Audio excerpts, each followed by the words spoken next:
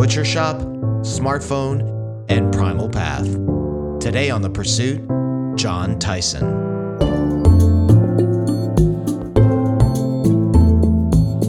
Welcome to Season 2 of The Pursuit, unfiltered conversations with faith leaders about their journey to pursue God. Thanks for joining us. I'm your host, Richard Lee, and our guest today is John Tyson. John is the lead pastor of Church of the City in Manhattan, which meets in 3 locations.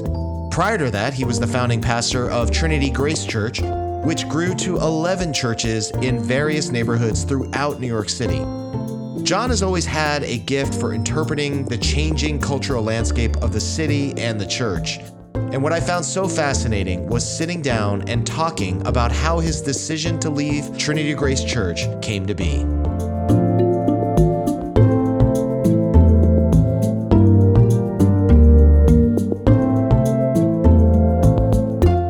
So John, as an Australian, yes, how do you feel about the Outback Steakhouse? Well, honestly, I think it is one of the most authentic expressions of Australia.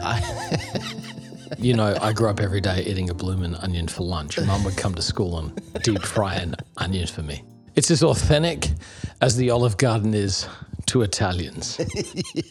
So how many years did you spend in Australia growing up? So I lived in Australia. I was born in Melbourne, lived there till I was 2, lived in Perth from 2 to 10. Then Adelaide from 10 to 20. Okay. So 20 years in Australia. What made you move around so much? I mean, is that moving around a lot? Was that 3 locations in 20 years? Feels like, you know, pretty stable compared to modern life. Sorry, I didn't 10 years, 10 to 20. I mean, I did basically 6th grade to adulthood in one city. Okay. You know? I didn't mean to recolor your childhood. Wow. Just judging my Australian pilgrimage. Then I just turned 43. So I've been in America more than half my life. I've been in New York coming up on 15 years. So this is the longest I've ever lived anywhere. Yeah. Did you grow up like in faith? Did you grow up in the church? Yeah, I grew up with very, very wonderful parents, very typical Australian parents.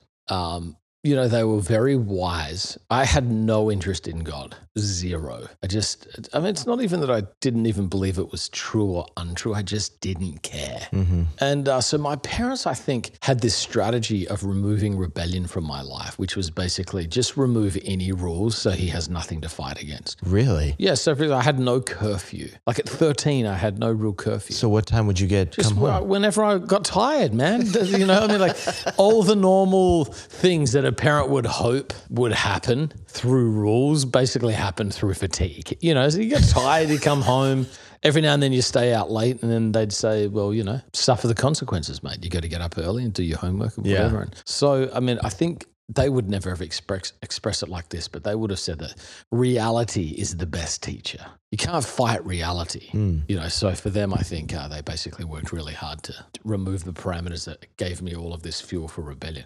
So I stopped going to church when I was about 13. Just said, stuff it. And they said, okay, great. Yeah. For your parents, was that a point of anxiety for them or worry? I mean, I'm sure they were freaking out. Like now as a parent, I know, you know, the goal of parenting is just to smile and say, oh, no worries, man. Let me know if you want to talk about it. And then you start a 40-day liquid fast.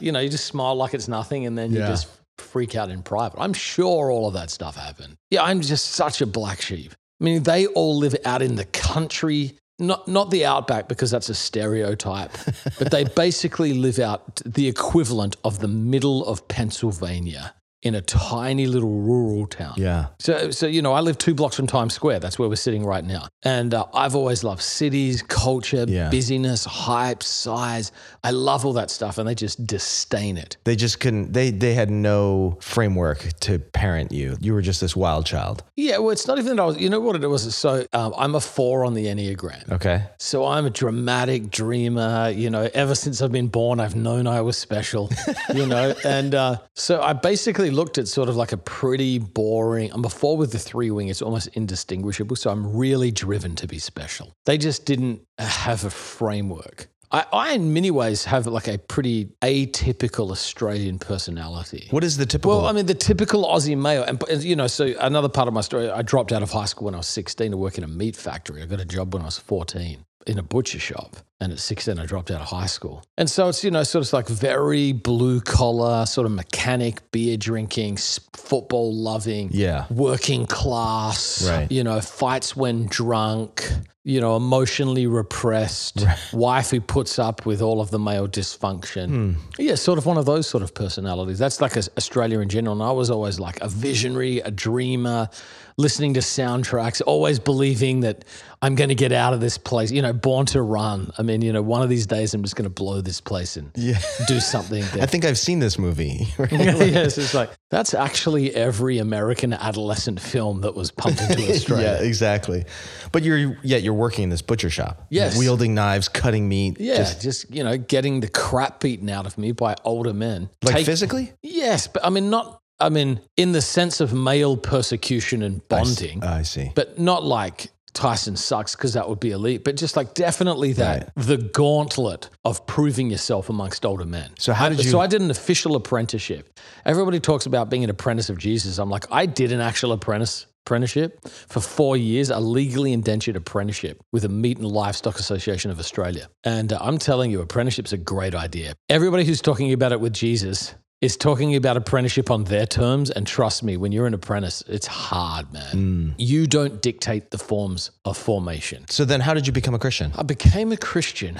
So my mum was a school teacher, and she used to run the theater, the plays, Okay. She invited me to come to one of the plays she was running. The star girl in the play was like Winnie from the Wonder Years. Yeah, I've seen this movie as well. Yes. It's like the music comes on, and I'm like, who is that girl? So I basically said to my mum, who is that girl? And she said, it was this. I don't want to say her name because she's still a real human. And, who's not your wife. And the internet, it's not my wife, and the internet is a small place. And I basically said to my mum, wow, who is that girl? Can you get me her phone number? So somehow I got this girl's phone number, and I called her up and asked her to her prom, even though I was a high school dropout. But I remember just summoning the courage. And I remember her saying, quite a few. Did she know who you were? I mean, just only by reputation. Yeah. And she said, quite a few people have asked me, but I really respect your courage, so I'm going to go with you. And so I started going out with her, and she went to this big Pentecostal youth group. Okay. God was really working in her life. And she said, if you want to go out with me, I'd like you to come along to this. And so I just rolled in. And basically about 8 months later was a tongue-speaking, slaying in the spirit, fire-breathing Pentecostal. Wow. I mean, I just got swept up into a vision of the kingdom of God. Yeah. The strongest non-cult-like culture I've ever encountered to this day. Breathtaking leadership, breathtaking culture. I mean, just extraordinary. And some people would deconstruct my understanding of my experience and say, it's because you were young, you were formative, you were looking for a spiritual father, you needed a course for your life, you're looking for adventure, you're trapped in this meat factory, blah, blah, blah. Yeah, maybe, but it's irrelevant because they still created the thing that activated that. I feel like there's something about the Australian Christian movement, like the Korean Christian movement, the idea, the impression that people get is that Koreans pray a lot. And there's like a whole thing around that, the culture, the Christian culture around that. But there seems to be just a very strong Australian passion and Christian culture. Why is that? That's completely wrong. No. Really? Yes, totally. You've basically got 3 or 4 outliers. No, but I've just met so many Australian. Okay, so with 20 plus million people, you've met 15 of the best pioneering Australians. Well, don't run the numbers. No, I'm serious. It's such a misnomer. The Australian church it's struggling badly. I mean, it's like the equivalent of, that's like saying, hey, there's 10 mega churches of 10,000 people, therefore the American church is in renewal. 50% of all churches in America are going to close in the next 30 years. This is the greatest time of decline. But because of things like social media and understanding, things do seem to grow. Now, what you're addressing, so if you were to go to Australia expecting this amazing culture, you'd be so disillusioned. But there is something about a tiny little slither of the Australian church that basically carries a Pentecostal overcoming spirit, a spirit of faith, a spirit of expectation. Yeah. And those are the people primarily you've met. Yeah. I guess it's because I'm only seeing the exports, right? And you're not going to export something that's not working, something that's not thriving. You're going to export the thing that is thriving. And so I'm judging it based on the exports. Hillsong's the greatest example. People always say to me, like, because I'm quite a theologically driven person, and like I care a lot about cultural analysis and missiology, post-Christian culture. What do you think of Hillsong? And I'm like, Hillsong is a move of God. I don't even have a category for Hillsong. Right. But people say, well, what is it that makes Hillsong so great? I'm like, God's hands on them. That's it. That's the factor. Yeah, their production's great. Yeah, they've got like a very disciplined leadership pipeline. Yeah, they've been at it for 30 years and built an amazing flywheel. Here's the point. God's hands on them. Yeah. That's it.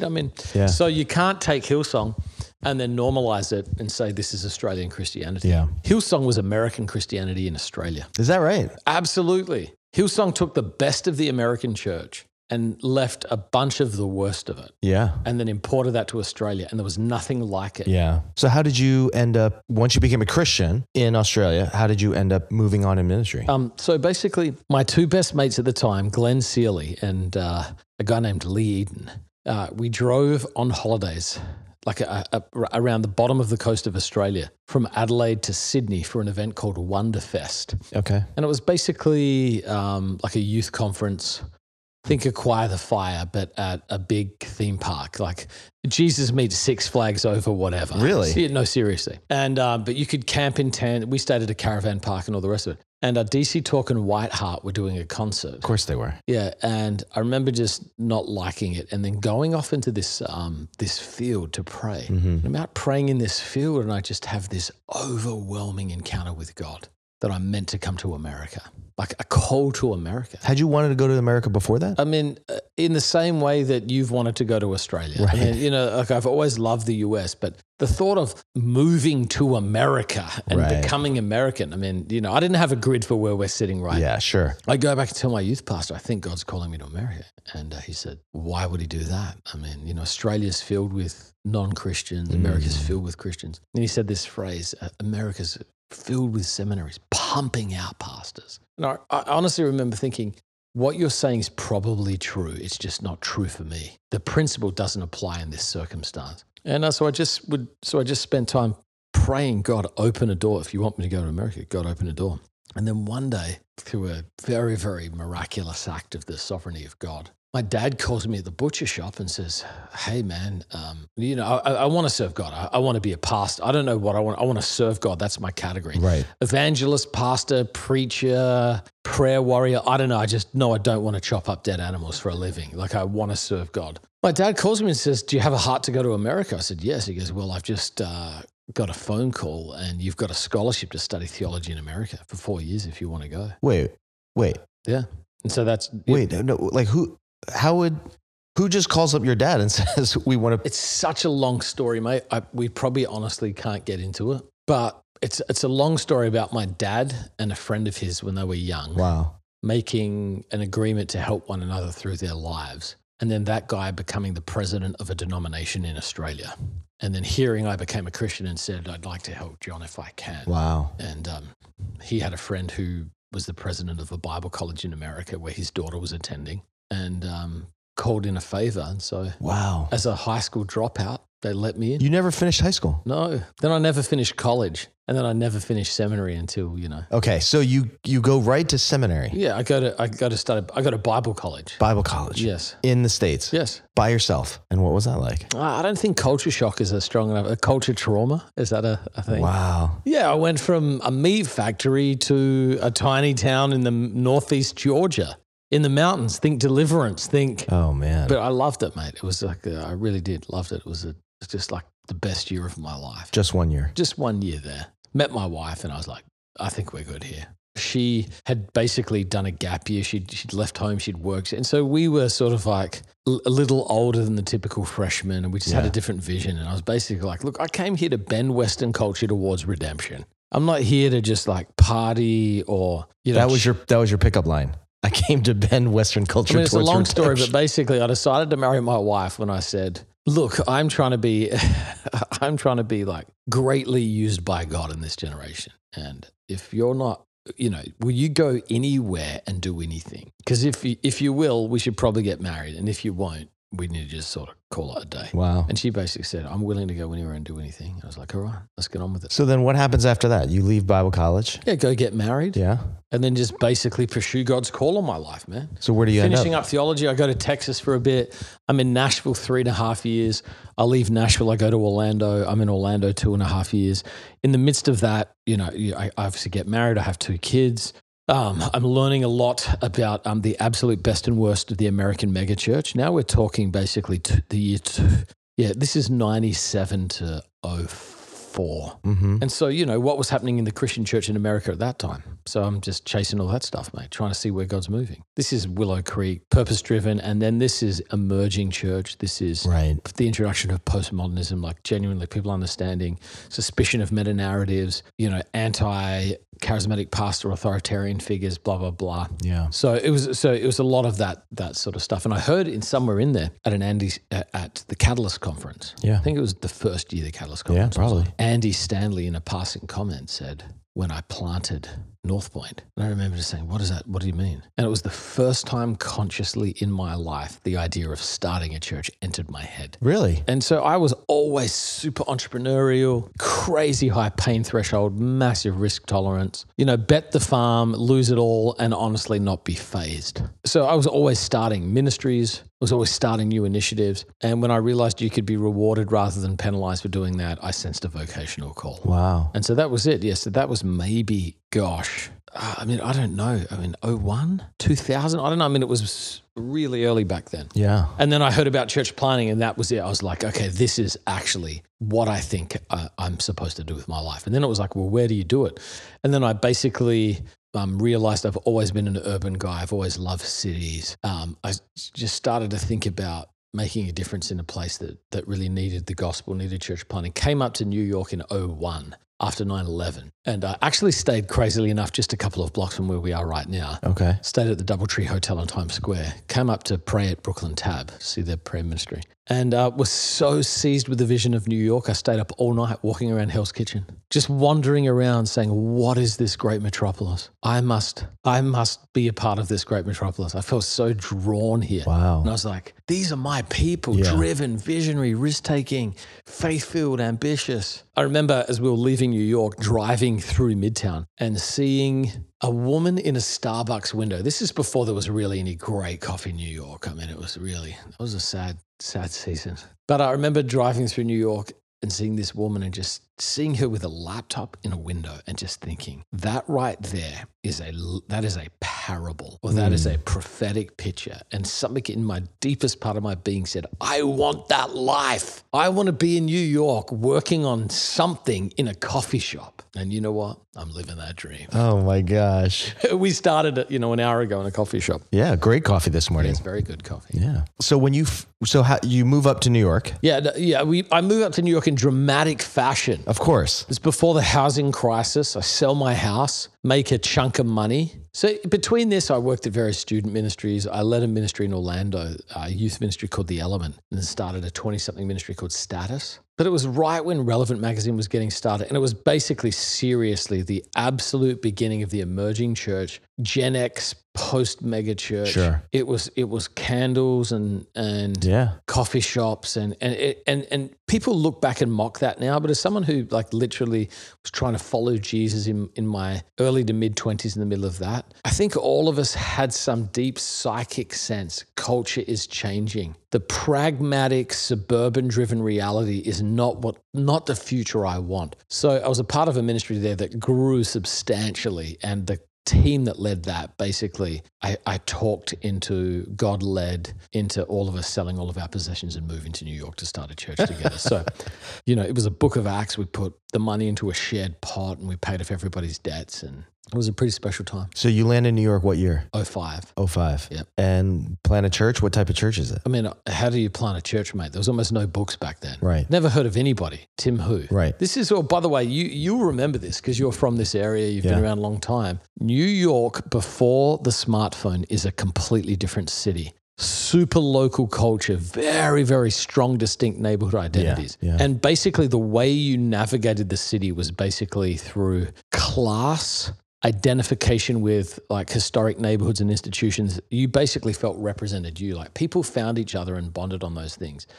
Now that stuff happens primarily online rather than in person. So the Upper West Side, where I first moved, had a very, very distinct identity. It still does, but the Upper West Side is basically like a T-Mobile store and a Dwayne Reed. You know what I mean? It's like the whole thing. Much of it is gone, that deep local culture. So back then it was all relationships, and that's what we basically worked on navigating. And so, yeah, we just started, man. And this was Origins. Yeah, man, I just would walk around.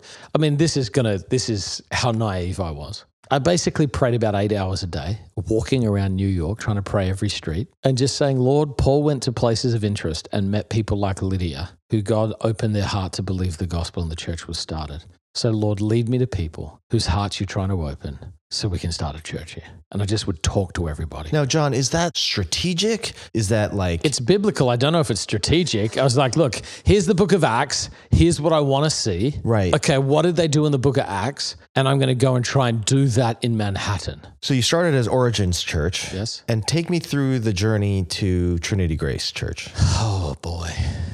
I mean, I will struggle to do a 30-minute version on that.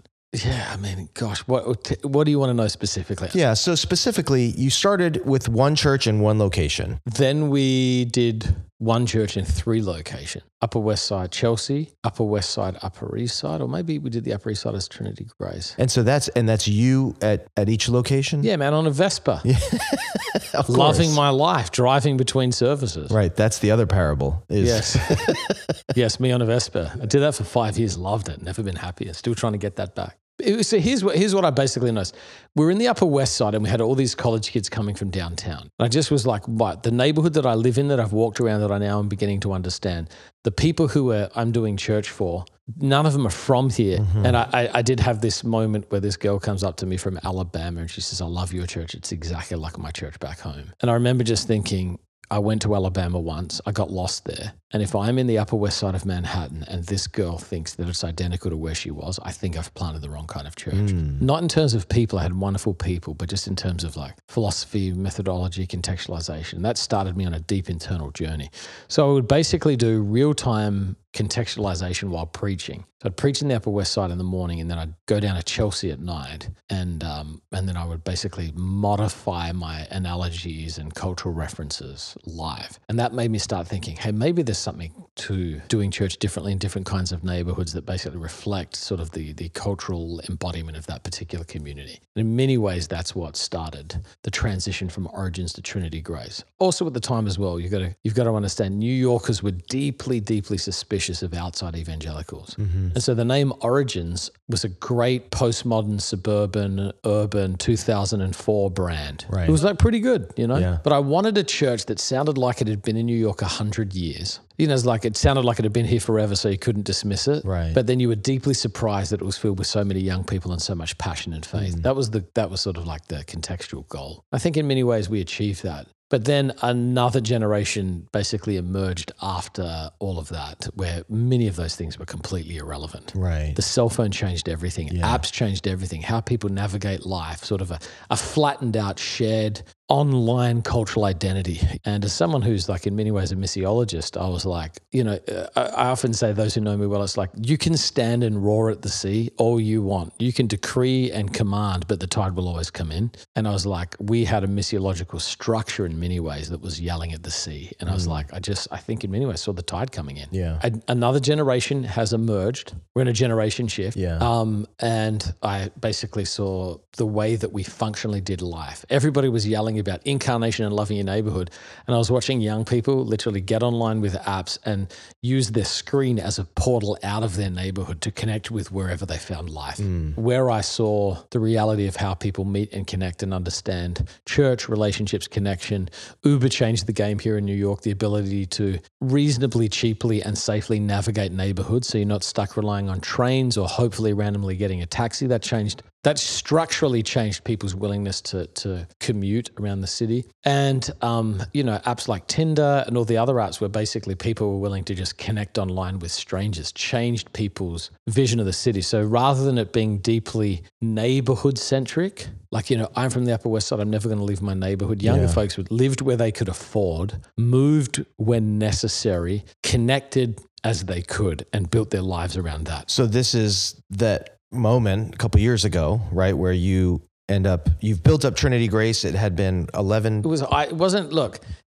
I was not the sole factor of Trinity Grace. Of course. I had an amazing team, very rich brotherhood of people who were like on mission together. Yeah. So it's a very, very functional, sacrificial team who built that. But it did end up being, what my dream, which in some sense was we had a missional megachurch in the middle of New York. It was what, like 11? 11 locations, thousands of people, millions of dollars. I mean, it was real. Yeah. And so then you decide to leave. Yeah. I mean, there's internal factors personally in my own leadership. Yeah. There's internal factors with the church, things like philosophy of ministry, a lot of complexities around model and mission. And then lastly, there was basically external factors like what I saw happening, where I saw things going. Internally, I'd turned 40 and I basically tried to have a theologically informed midlife crisis. And so one of my mentors basically said, Tyson, your personality is going to just absolutely be blindsided by midlife. And I was like, no, I'm good. He's like, trust me, lean into it. So I basically read all the books on halftime stuff. I came away with this very small insight, which is this. It's what I called sovereign themes, which is God had sovereignly marked my life with a few things that if you heard, all stories of redemption have similar elements and there's similar things in our lives. But there was a few things about my story that you would go, that's crazy, man. That is uncommon. That's so distinct. These themes are so distinct in your life. And I thought, what if they weren't some accident I ignored, but actually the clues to the rest of my life? What if God had put these here because I was meant to build on them, not just randomly observe them? And so I got clarity on what they are. And then I basically realized much of my current reality didn't embody very many of these things at all. Those were internal factors. Internal to the church, I think... Look, man, leadership is hard.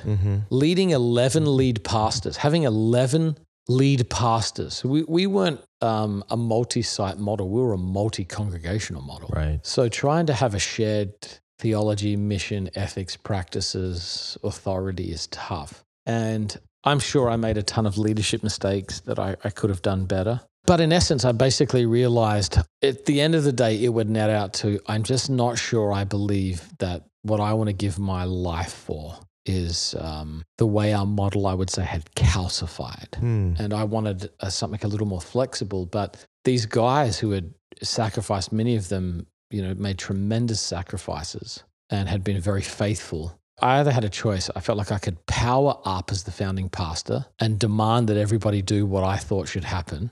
Or I could basically leave and do what I felt I was called to. Yeah. And does my conviction get to dictate everybody else's call? Right. I don't think it does. Meaning Trinity Grace was a shared project. But I don't, in some sense, I didn't feel like it was mine to say, I want to change a bunch of stuff. It's going to look unrecognizable to anything we're currently doing. I just didn't feel like, in some sense, it was mine to make happen like that. Right. I felt like it was as much everybody else's.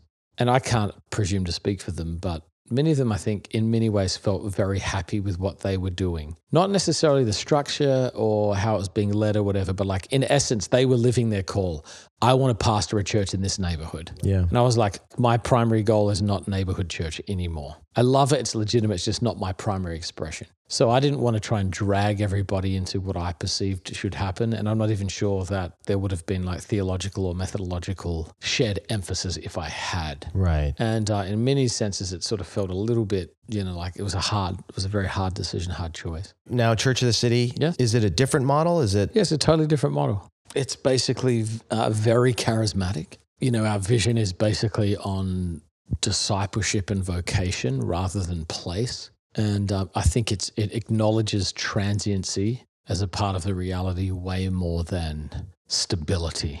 How do you do that? How do you acknowledge that? Well, it's basically, much of it is about pastoral expectation and basically ministry design. So if you realize, in some sense, it's a lot more like college ministry where it's like, I realize I'm probably going to have these people only for a few years, being honest. And again, all of this is formed by where I am. I'm in the middle of Manhattan. Yeah. If I was like in the real New York, which is basically the boroughs, where people have been there multi-generationally and they have stability and they own and they, I'm sure I'd have a very different approach. But again, it's where I am. And so it's the Upper West Side, the Upper East Side of Midtown. This is a very transient place. And so I basically realize I have a very limited amount of time to help these people or to disciple these people. Therefore, I have to probably be a little more strategic and urgent in what I'm trying to basically impart to them. And that shapes a lot of what we do. So one of the projects that you've been working on is Primal Path. Tell us about the genesis of this Primal Path journey with your son, Nate. I got married young, in college, met that woman. She said, I'll go in and do anything. And I was like, it's on. So I've been married 21 years and we had kids right away. So I have a son who's 19. I have a daughter who's 16. And I basically realized, as someone who had been well discipled by mentors and as someone who'd been a youth pastor, both in small little churches and also had helped lead large traditional program-based mega church student ministry, that both of those things were pretty ineffective at actually really forming disciples of Jesus. And I saw very, very few parents who knew how to disciple their kids. They hadn't been handed the tools. And so as someone who cared about discipleship, had been well mentored as a young man, I basically had this vision of okay, how do I help my kids? My son who was older, how do I help them move from adolescence into manhood, into adulthood? And I basically realized almost nothing exists. But I felt like my son's soul was at stake. So I basically just read the canon on men's ministry, parenting, whatever I could get my hands on, and then basically said, okay, here's what I think is missing. An initiation formation process that helps a kid, basically enter into puberty and then walks him into manhood skillfully. Yeah. And so I basically spent a long time designing it, and then at 13 initiated my son into it and then took him through it. Willingly? Well, at 13, mate, you do what your dad tells you. Right. And whatever you Well, you didn't. Well, if my dad had done this, I probably would have. Right. So basically did that, and then he just finished it. We just hiked 500 miles across Spain, and he ended up basically being baptized as a man off the coast of Finisterre, off the coast of Spain, after hiking 500 miles and completing a gap year. Wow. So I spent, 45 minutes a day for almost 6 years with him, pouring into him. That was it, man. That's the primal path. And then I got to the end of it, and I realized along the way there was a bunch of dads like me, because I'd had kids young, maybe probably 10 years ahead of my peers or so in general, particularly here in New York. So I basically realized I was several years ahead of a lot of other people, and they were bumping into that, holy crap, I don't have a clue what I'm doing moment. Right. Like that void in Christianity of formation. And so I had a bunch of people just constantly reaching out saying, I see on social media you're doing this stuff with your son. What is it? So I basically, at some point, just turned it into a course. Yeah. And that was it. So what is it? It's basically a tool to help you build a formation pathway for your son from adolescence into manhood, is basically what it is. So it's basically a series of exercises a dad does to figure out who his son is, his own unique story, and the great arc of formation that existed through almost every culture but ours, and then to craft an amazing experience for their son to walk through this. So basically, it's reading, it's rhythm, it's experiences. It's basically, the goal is to connect with your son every day. Mm-hmm. And so that's how you maintain like a relationship over life. It's those daily, small, inconsequential connections. Yeah. Building the emotional bond that becomes rich over time. Then it's weekly, basically, it sounds very cliche, but it's like man school. It's like you do one night a week, which is basically like a deep dive into formation and development. Yeah. And then like monthly experiences, we go out and you do something, that sort of makes the blood move, fills the heart with faith, imagination. And then there's all these moments along the way where you recognize the progress. So if you can imagine dope Boy Scouts with a father and son for the soul. Right. In terms of like, they're not badges or whatever, but they're basically marks of progress over the course of time. So that's basically what it is. Primalpath.co. And so I'm working on one for my daughter right now because, people suck, man. I spend 10 years working on this thing for my son, heart, soul, blood. And then as soon as it comes out, people are like, yeah, but what about for daughters? And I'm like, let's just pause for a moment. Number one, See how comprehensive that stuff is before you yell at me? I'm working on one for my daughter right now called 50 Pieces of My Heart. That's 50 key deposits every father needs to make in his daughter's life. So that's what I'm doing with my daughter right now. And that's actually going to be way more. It's going to be way less comprehensive than the primal path, but way more transferable, meaning I'm literally writing daily devotions for a year. If there's someone who's listening to this who looks at sort of where they are and the experiences and the opportunities that you've had and that you've led through and is looking at that and saying, man, I would love to be able to step into that, what advice would you give them? Oh, what we didn't talk about, which is perhaps the great passion of my life, is how to walk with God.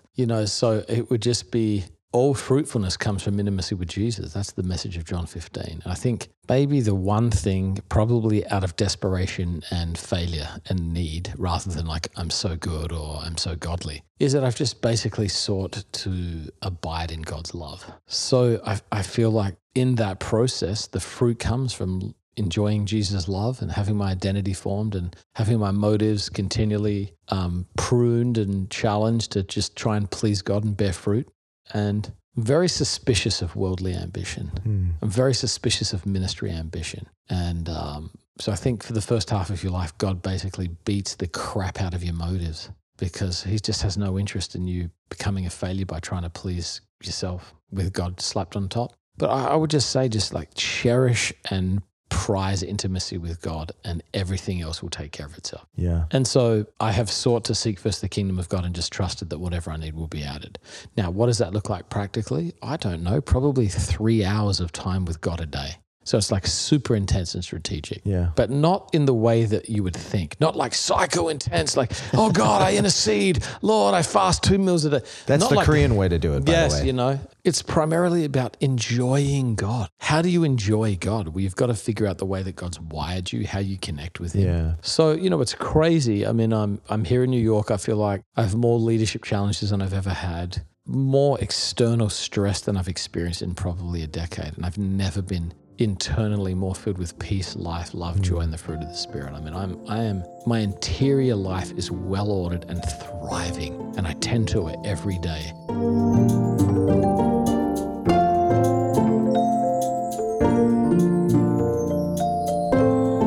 John dropped out of school, moved to a new country, started new ministries, planted new churches, developed his own field guide to fatherhood.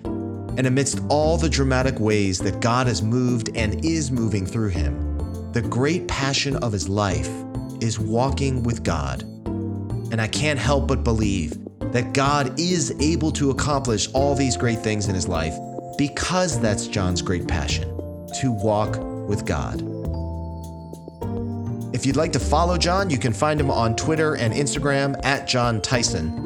And if you're in New York City and would like to hear him preach, I'll put a link to Church of the City in the show notes. And if you'd like to purchase the Primal Path study, you'll find that in the show notes as well.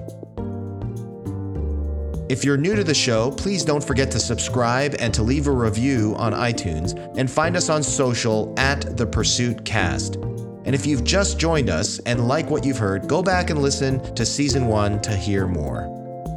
Now, as we go, remember, you may not know where your journey ends, but you can find God all along the way.